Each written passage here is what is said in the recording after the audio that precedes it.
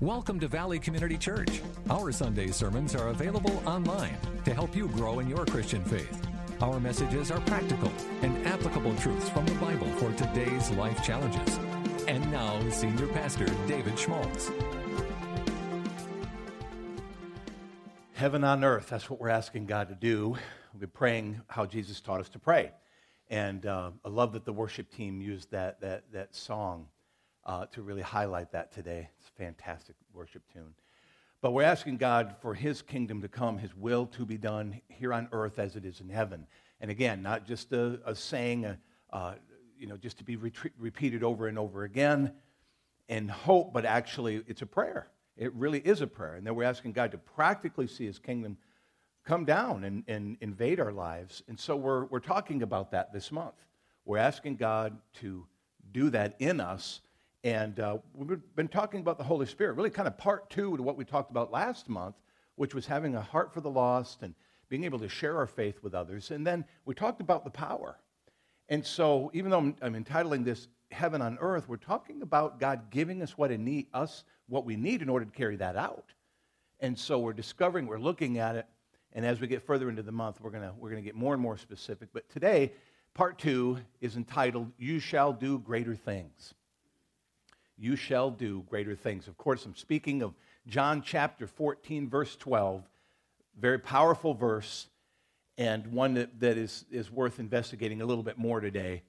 And so Jesus says, very truly I tell you. And I love that when he starts that way, because he's trying to give an emphasis. He's trying to say, look, I need you to listen up. Because what I'm getting ready to say is one of those statements, it's one of those biblical truths that does have it speaks into so many things. It says, very truly I tell you, whoever believes in me will do the works I've been doing.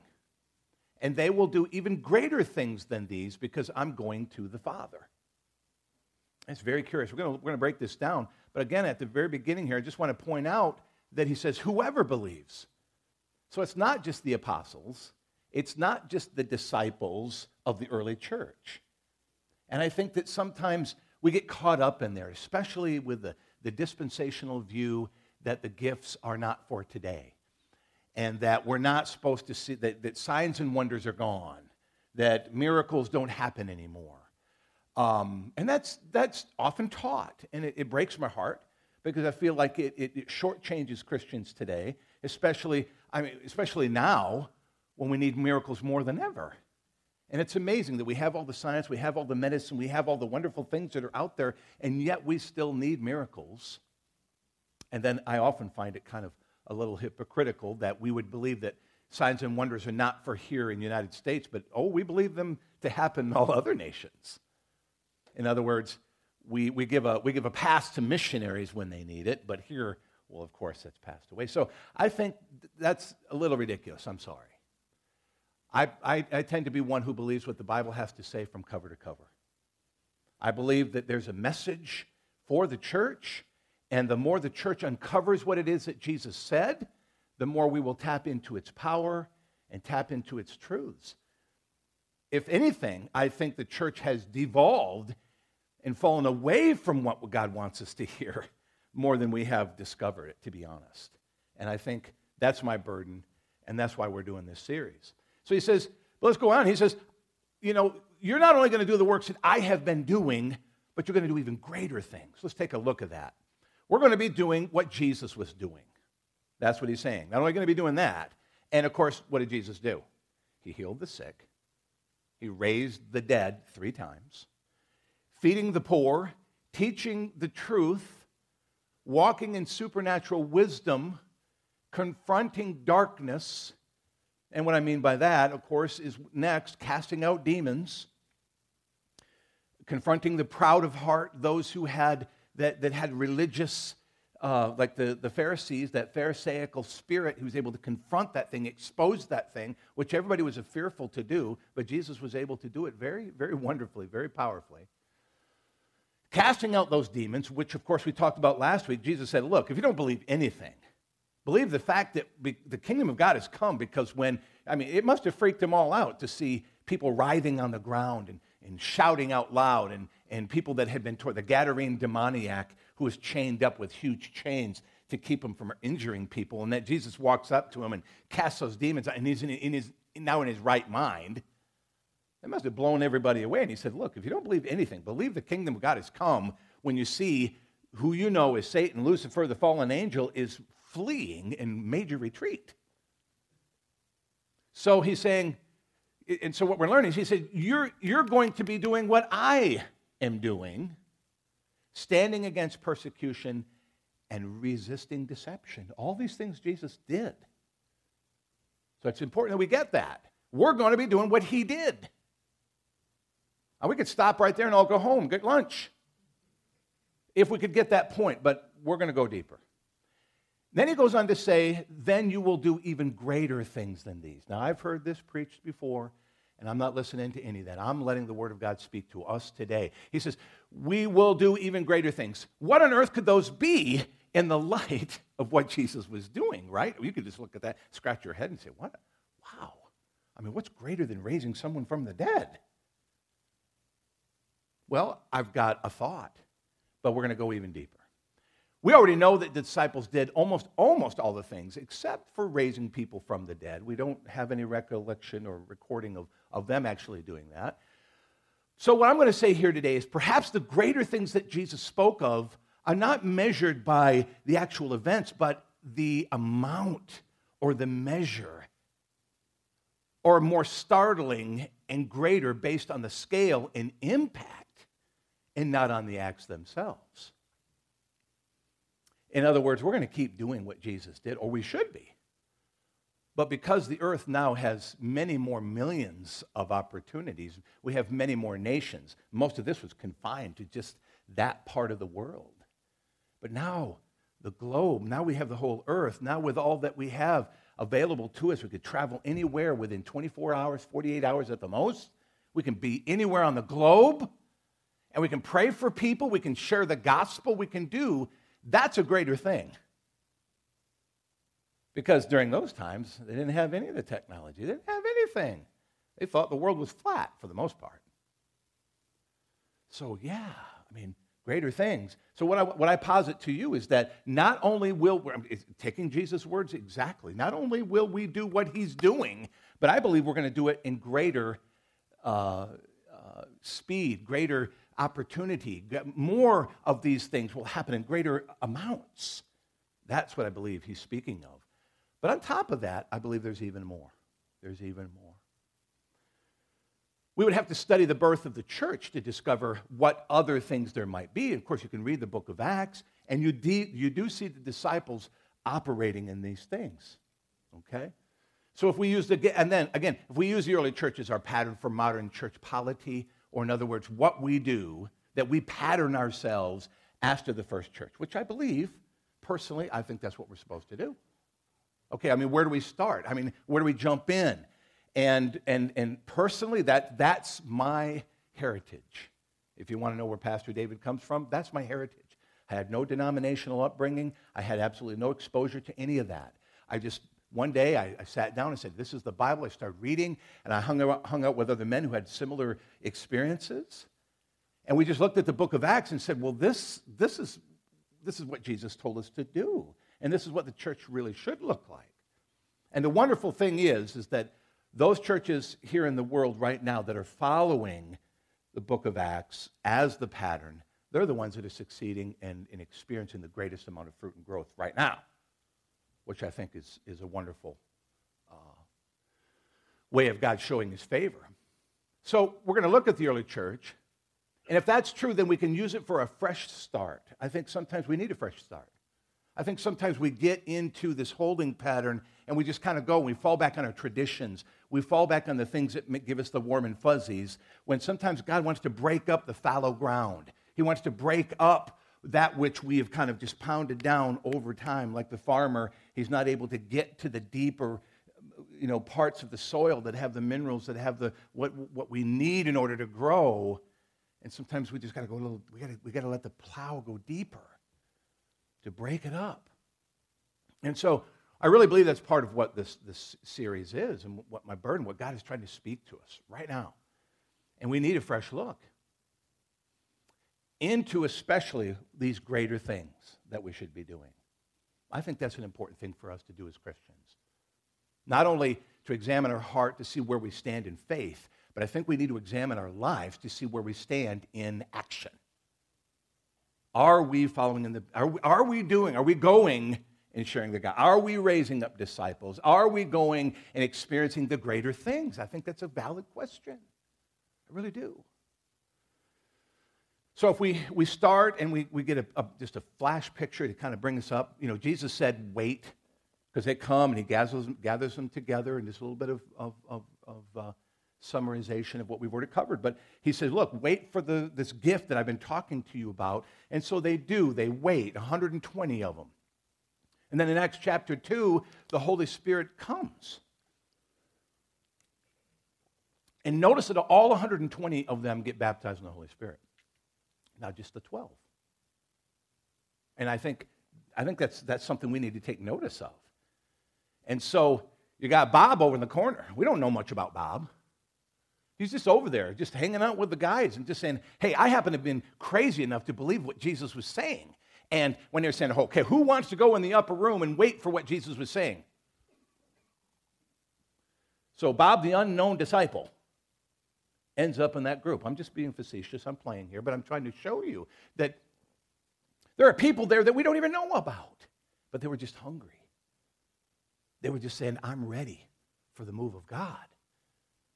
I made it through the persecution. I made it through, I have to eat your blood and drink your blood and eat your flesh. I made it through when lunch wasn't served. I made it through when the Romans came in and threatened us. I made it through all of that. I want to be in the upper room. I want to be there and see this gift that God has. So in Acts chapter 2, we find out, we're going to talk about more of that later in the month. But all 120 get baptized in the Holy Spirit.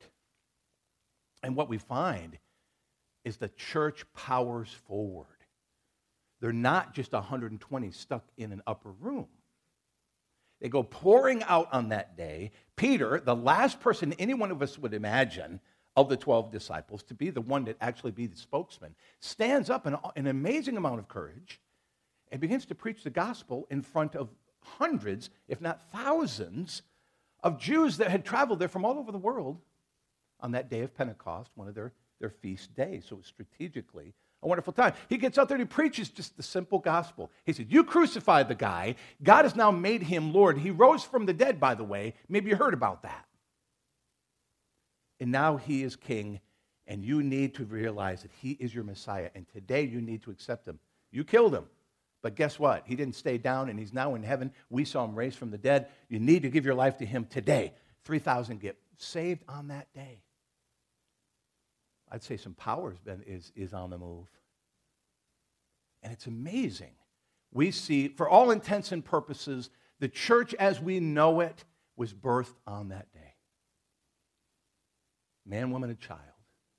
People of great influence. People who are now going to take what they've learned on that day back to their countries. Strategically beautiful. It says Jews from every nation, civilized nation that they knew. They get baptized in water. They get baptized in the Holy Spirit. They go back to their nations, and they spread the word. They keep spreading it. Everywhere Paul goes, he finds out that they already knew a little bit about Jesus because God's on the move. The church powers forward, and it's an amazing thing. Then in Acts chapter 3, of course, Peter and John are walking into the temple. They've already been baptized in the Holy Spirit. They're going, man, this is amazing. Man, do you feel different? Yeah, I feel different. So they're walking into the temple. There's the man he's nearly 40 years old. He is 40 years old. He's been crippled all his life. And he's just sitting there, holding out his hat, alms for the poor. Not very motivated, not very excited. Been doing this all his life, hoping he's going to get a shekel or two. Alms for the poor. Peter and John stop on this day. They've been walking next to the guy all of their lives. They stop, and they say, today's different. And they looked down at him and said, silver and gold we don't have, buddy. We wish we could give you what we've had from time to time. But today we're going to give you something different. They don't give him a teaching. They don't tell him he needs to go to church. They don't give him a church invitation, although that's still a wonderful thing. But they look down and say, silver and gold have we not, but in the name of Jesus, get up and walk. And the guy on those thin little legs that have atrophied muscles that have never been walked on. He gets up, he stumbles, they help him up, and he starts to walk. And he doesn't just start doing the walk. He starts to laugh and leap and shout and make a scene. And everybody's going, what on earth is going on? How'd that happen? The Holy Spirit. How'd that happen? God said greater things that you're going to do because I've gone unto the Father. And the church is starting to experience it. That's pretty amazing stuff. Then we get Acts chapter 4.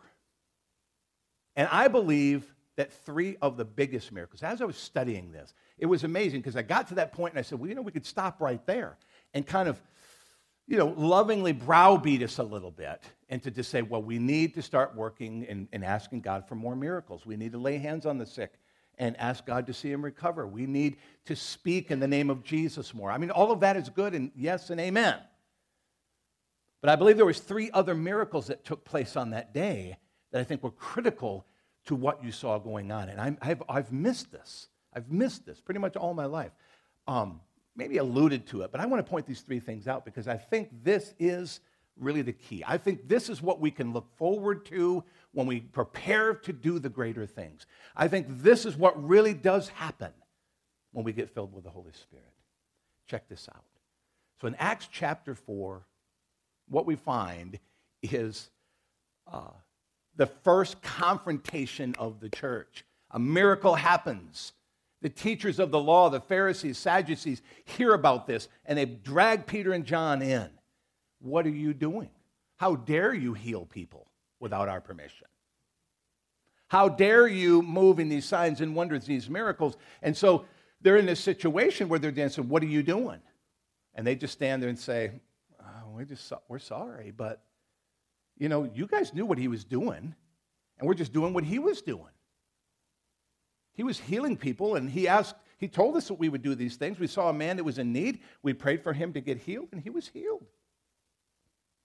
So the Pharisees are looking at him, and they see a miracle. They see a miracle that's more than, they spot something that I thought was as significant as the man getting up and walking. And you know what it was? It was boldness. They see courage in these men. You got Peter, who denied Christ 3 times. You have a man who, in his own strength, was all talk, not a lot of do. I hate to say that. But his personality. If we did a personality assessment of Peter, we'd find the guy being a little pushy, a little strong-arming, but when the rubber met the road, when it came down to being the guy who would rise up in character to do something, he probably wouldn't show. Because that's what he did. And so you look at him and you just say, wow, Peter, are you sure he's going to be the one to lead this team? Jesus, what are you doing? Except that I see on that day, the Pharisees see something more remarkable than the miracle itself. And that was that these guys were bold. And they actually point that out. And they said, they looked at one another and said, they made note of the fact that these are simple fishermen who are walking with incredible courage, that are walking in boldness, and that were walking in spiritual things way above their pay grade. And so they take note of that, and they're looking at it going, this is amazing. I love that. Because I think that really hits at the heart of where a lot of us live. I think when we talk about these things, when we talk about the baptism of the Holy Spirit, when we talk about miracles, when we talk about the greater things, I think where most Christians hit the wall is having the courage to actually step out and do it. Am I right? Come on. Be honest with yourself. The reason why most of the time that we don't see the greater things operating in our lives is because we lack the courage. Not that we don't lack the knowledge. Now, if you lack the knowledge, I think I've just fixed that today. But the truth is, I think that's what it is. I think when we do get filled with the Holy Spirit, one of the most miraculous things that takes place is that we're filled with a boldness. Now, if we go back and we look at what Jesus said that would happen when the disciples when they were going to get baptized, Acts chapter 1, he said that that's what would happen. He said, I will make you witnesses. Not forcing us, but now we know what he's talking about. We'll be filled with a fresh boldness. Folks, we can be looking forward to that. We can really look forward to that. To say, God, I'm a little intimidated. I don't know where to jump in. I mean, this world, they seem to really know what they're doing. They seem to have passed me by with all the technology. There's all this talk. There's rhetoric. There's the facade of everything going well. And I know there's something really, really wrong. And I do see the darkness. And I do see the deception. I do see the crushed lives, but the smiling faces. I just don't know how to jump into that. And on most days, I'd rather not confront it at all. That's human. That's running on human energy. But I'm telling you, one of the things we can really look forward to by asking God to fill us with the Holy Spirit is that we get an internal, actually I wrote an eternal miracle. That's not what I meant. It's supposed to be internal. An internal miracle. That God get into our emotions and begin to create a fresh boldness. So if you go to the notes here, I said, fear is destroyed. We're not thinking about consequences anymore.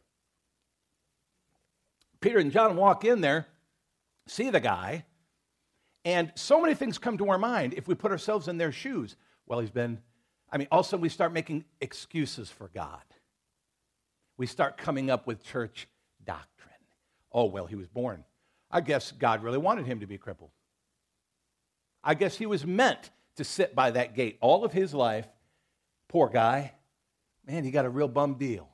But, he's experiencing more of the grace and love of God. And at least God is caring for him in that way. That's a bunch of bunk. Because I think that a lot of times when we settle in, all we're doing is making excuses for God. I mean, I'm just shooting plain here. We're just making excuses for God because people don't understand why they don't see more of the supernatural signs and wonders. Well, can I remind you that it was God's intention that they flow through us. And by asking God to pour out his Spirit upon us, then we'll be more aligned to be able to do that. So fear, I believe that when the Holy Spirit comes, that the fear is just wiped away. The intimidation is just wiped away. The anxiety concerning the world. And you're going to see that each of these miracles that God does in the early church builds upon the other. So let's look at the other thing. In Acts chapter 4, Peter and John, again, are taken before the Sanhedrin, where they speak plainly and boldly about why they did what they did. They're threatened, and they're released, and the church rejoices. What I see in studying the book of Acts is that this is what I call this is the birth of the church, the triumphant church. The first part of is a church getting empowered and the church moving forward with the way God intended it to, and the people are filled with boldness. So not only do they face their fears of doing something that was right in front of the temple, right in front of everyone, but they are threatened by the church leaders, by the religious leaders, by the cultural controllers, if you will. And they say, don't ever speak in the name of Jesus again. Now, they were, granted, I love this. Boldness comes to the surface again. And they go, look, we're sorry. I mean, you can read this on your own. Acts chapter 4. They said, we're sorry, but we got to speak in the name of Jesus. He changed our life. You put him to death. And what's amazing, of course, is they're just starting to rise up and they're like, okay, well, let's put these guys to death. Thank God from a Gamaliel, one of the Sanhedrin, rises up and says, guys, time out. Time out. Send those dudes out. Peter, John, go on out. Guys, if this is God, then there's nothing we can do to stop it. But if it's not God, it's going to die. It's going to go away. Let's not overreact. The people think that they're awesome. The people saw the miracle. Let's not be fools here and try to squash the thing. God is on the move because he's silencing the mouths of the naysayers in a way that's very, very powerful that we will, I believe, in our culture see today. We've seen it before. We'll see it again. Right now, it's not very popular to be a Christian, to speak in the name of Jesus, because we had a cultural shift for a while there, so that Christians began to start to retreat and walk in fear, and I can't speak in the name of Jesus. I mean, look at it. And then, but it's coming, folks, and it's going to come with Christians rising up once again, speaking in the name of Jesus, being willing to pray for people, even if somebody says it's against the law. Now, I'm not saying we need to break the law, but I mean, if somebody just comes up to you and says, look, can you pray for me? Well, look, I can't pray here because they told me I can't, whether it be in school or college or workspace, but I'll pray for you. Matter of fact, as soon as you go to your car, they can't stop me from praying for you there. Boom, miracles. What ends up happening? My kids were asking me about that the other day. I think it was Ben. He said, well, Dad, what if they outlaw Christianity? I said, they did it before.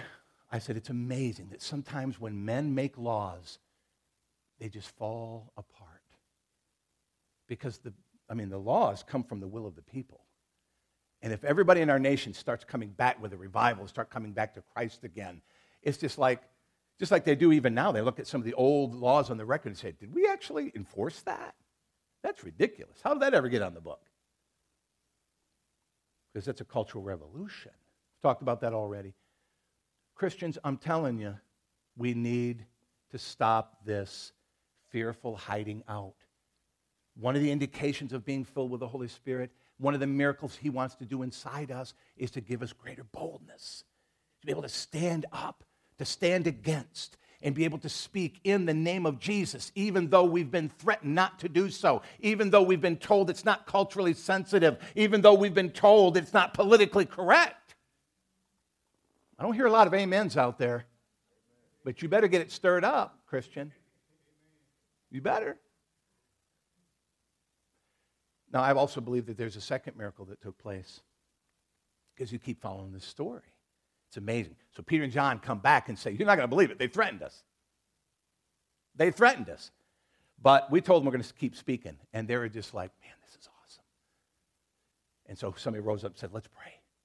So they get in the house and they start praying. And the house is shaken. And the Holy Spirit is poured out in even more power.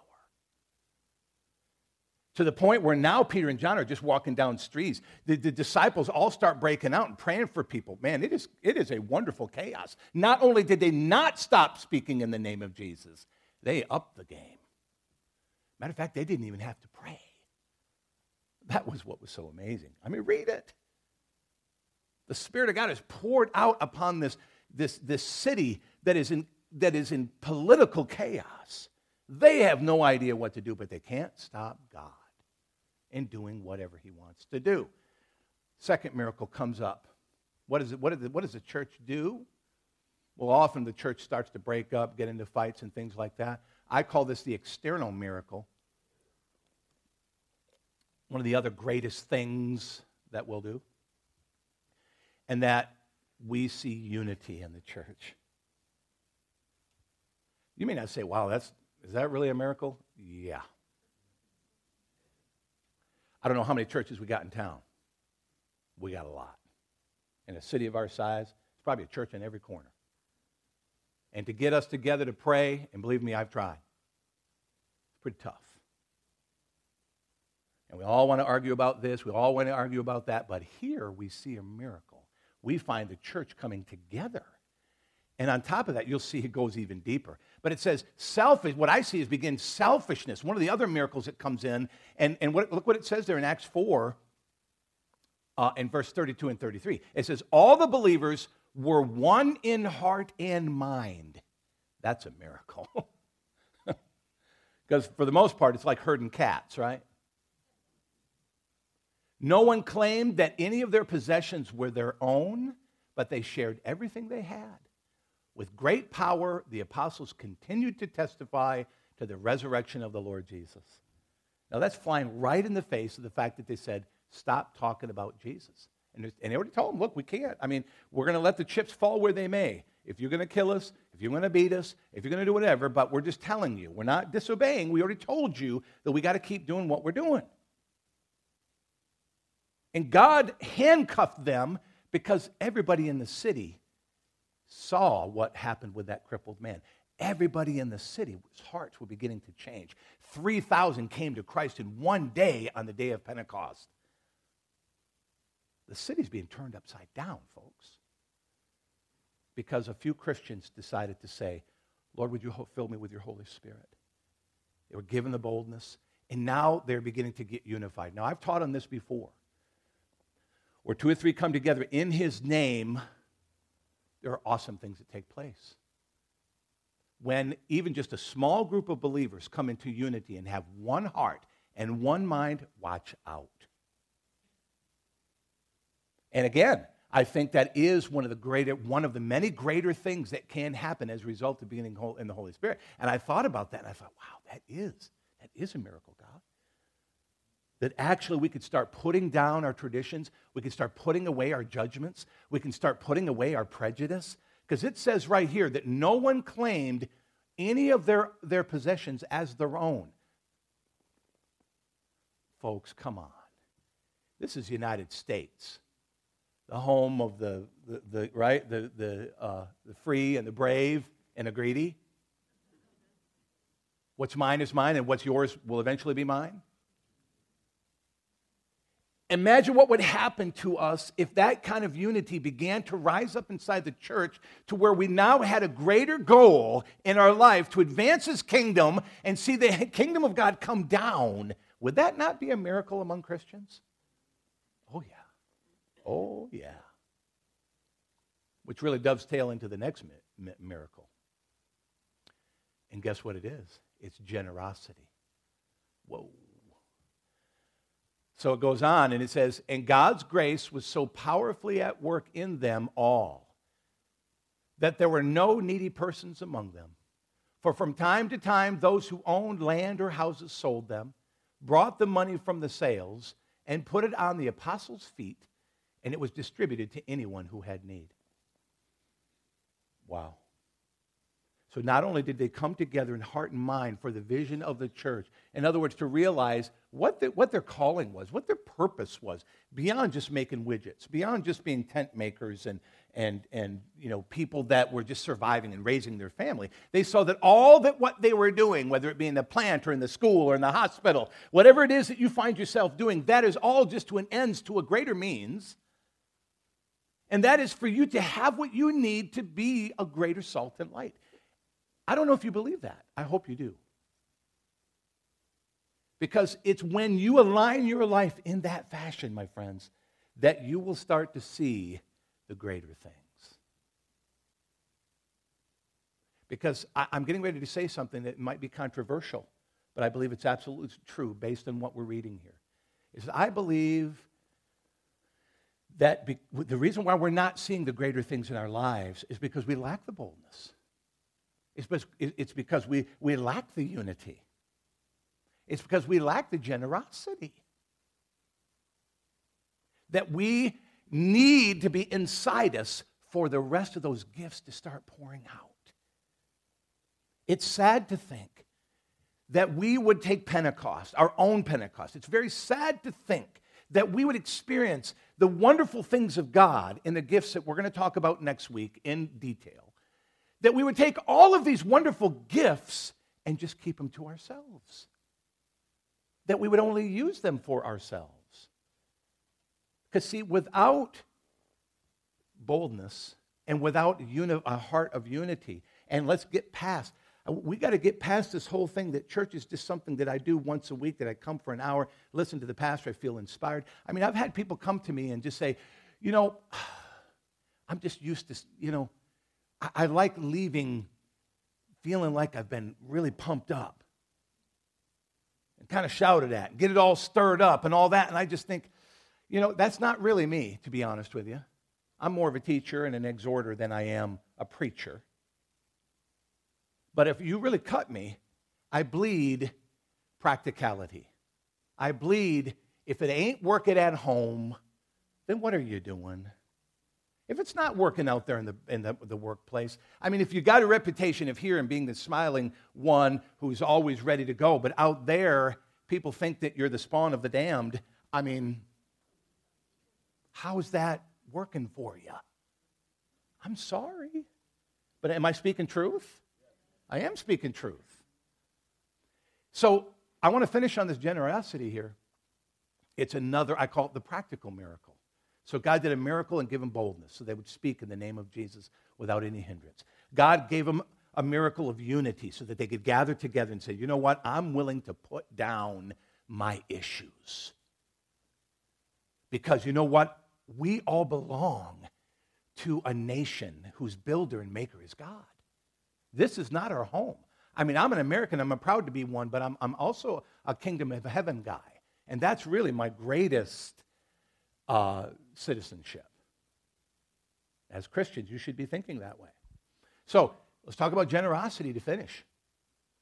It's a practical miracle. What we find is that all of a sudden they go beyond the unity. In other words, the talk. Because they were just like, hey, man, gosh, I mean, that guy, that crippled guy just got saved, and he's now a part of the church. He didn't have any money at all. How he made his living was from being crippled, and they just took his living away. So what is he going to do? And how many widows came in, and how many poor, and how many broken, and how many disenfranchised came in, which we know the church in the early days, and even does to this day, that a lot of the broken ones come in, and that the wedding feast, the doors are open for them. And so they had to face the reality. But this is what I love, is that God did it in them. It was another miracle, and I believe it is a miracle, for Christians, well, even human beings, to become generous. Because I believe that greed is such a powerful spirit of our age. It really is. And I think it is even more so. And I think that's why, if I can speak to us plainly, that in our politics today there is so much disagreement, there is so much infighting, which is why Washington is about ready to explode, is because of a difference of opinion of what we do with the need of people. And I think what they come to is, you got two different philosophies for the most part. You got those who try to build heaven on earth through political processes. And then you got others who say, well, there is a heaven and there is an earth. And that God has called us to make use of what he's given us, that we should grow, and that individuals should take responsibility. So you got these two things going after one another, just fighting it out. And it's very, very sad, because I think in the middle, what we need is a miracle. What we need is people not being forced any longer to have to be compassionate to the poor, but we be motivated on our own. When you have to make policy and force people to be generous, they're never generous. They're never truly generous. It strips the heart of a man and makes them very angry. It makes them very, judgmental. It doesn't change a heart. And I'll be honest with you, laws never change hearts. God changes the heart. That's why this is such a miracle. That is why these three things are such incredible miracles, is because we can't generate boldness that comes from God. We can't generate unity when it comes to the kind of division right down the middle that we're experiencing in our nation right now. And I'm telling you, when it comes to generosity, man, I'm telling you, the greed thing is just, and we're so good at it. We're so good at it. That's a miracle. That's a miracle that these men would come. And on the scene comes the guy who is his name means son of encouragement, is Barnabas. Barnabas shows up on the scene not being a miracle-working, raised from the dead kind of guy. Barnabas comes on the scene because he's going, hey, look, I've got this extra land that I'm not using. It was given to me by my uncle. I had some hopes and dreams for it, but you know what? My life has changed. I'm living for him. I'm not taking anything with me. So he sells it. Or actually, I don't know if he actually gives it to him and they sell it, or how it all worked out. But let's just say he sells it, brings the money and brings it to disciples and said, guys, you use that. However, I see the needs, I see the widows, I see the poor coming in. Let's use that let's change the world. God does a miracle, and on top of that, people look at his example and they say, wow. And that's what it often takes, doesn't it? Somebody to break in, somebody to be the example, somebody to come in and say, I would never imagine it ever happening. So, folks, I want to get after this generosity thing. And I don't want to look at it as I would normally look at it, and that is to get up and just say, hey, look, man, we're a local church. We do this based on the tithes and offerings of the people that come here. If you're led and fed, we really ask you to tithe. I mean, I could go after it that way, but that's a little twisting of the arm, isn't it? That's a little bit, like Paul said, look, we shouldn't give out of compulsion, which is, I run from that. But I do ask God to do a miracle in your hearts. That you not have to be forced or told to be a tither. But it comes up out of your heart because you now have the Holy Spirit who's done a miracle inside you to make you someone who's generous. And when you walk in generosity, God wants to do even greater miracles inside us to show us that we don't have to be poor anymore. We don't have to be destitute anymore. We don't have to be the bottom of the stack. But that when we start walking in supernatural living, God says, I'm going to make sure you have everything you need. It's a matter of faith. So we're asking God for what is in heaven to come down on earth. You know what's in heaven? Is boldness. You know what's in heaven? Is unity.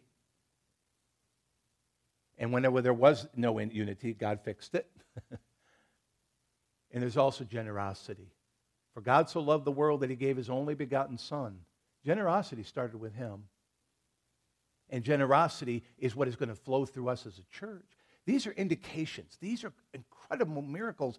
I love the signs and wonders, and I think they're all good. But I tell you what, we're going to learn next week when we look at 1 Corinthians 12 through 14, is that, look, you can do the dog and pony show, but if you don't have love and if you're not walking in the boldness and the unity and the generosity, then all of that is just for show. And it doesn't really change the world. And God absolutely knew that by doing these things inside their hearts. As a matter of fact, those things happened as a result of being filled with the Holy Spirit, and then the other things came. Then the greater things came. That's pretty cool, isn't it? I really believe it. I really believe that this month, as we're coming to God and asking him, Lord, would you come and you fill me afresh? That we can look forward to God changing us. God going after our rebellious hearts.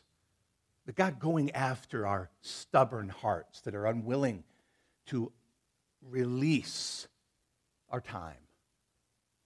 Unwilling to release our prejudice. Being unwilling to release what God has given us, whether it be time or money or just words. We can ask him to do that. If we want the greater things, if you want to see God doing some amazing things in your life, I believe it starts with those miracles. You want the greater things? I do.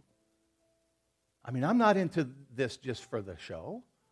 When I gave my life to Jesus Christ, it was like, I believed what he said.